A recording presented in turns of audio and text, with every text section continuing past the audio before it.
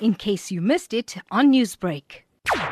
During the ban, I would say that there were a significant decrease in cases, especially with regards to alcohol-related cases. And I'm referring to things like assault, that would be like stabbing, even PVA, so if a person gets knocked on the road, or even motor vehicle accidents and so forth. So there was a significant decrease when the ban was on. Now that the ban is no longer, it seems that there is an increase in cases. Like I know the past week it's been really hectic at work. There have been much more cases. Also, the type of cases that were coming in as well.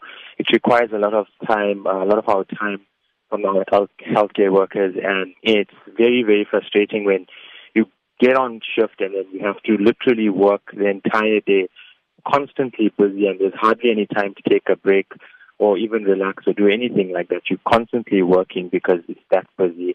I really think that, unfortunately, people have been irresponsible after the ban has been lifted. No, not a very good thing, definitely. Health officials have said that South Africa reached its COVID-19 peak and that we are now plateauing, which is evident in the number of cases and deaths per day that are dropping significantly to lower numbers. Now, how would you say the mood among hospital staff has changed from during the peak to now? It's very pleasing to know that there is a decrease or a decline in cases. This is noticeable, something that we've been waiting for and we're quite excited about. But the thing is, with the cases, COVID-related cases on the decline, this does not give us freeway for us to go now and use, for instance, alcohol and, the privileges that have been given to us in level 2.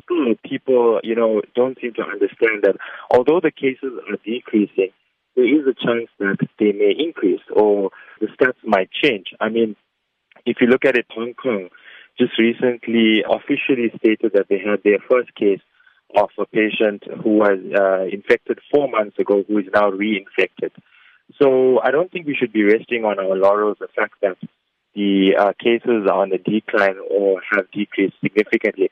I think we should actually, take precautions now more than ever, try our best to keep it this way so that we can enjoy some of the privileges that we have and, get back to some sort of normality, because I think that's what most people want and they really long for, is that normality. I think we just got to go about it responsibly, and I think we would be fine.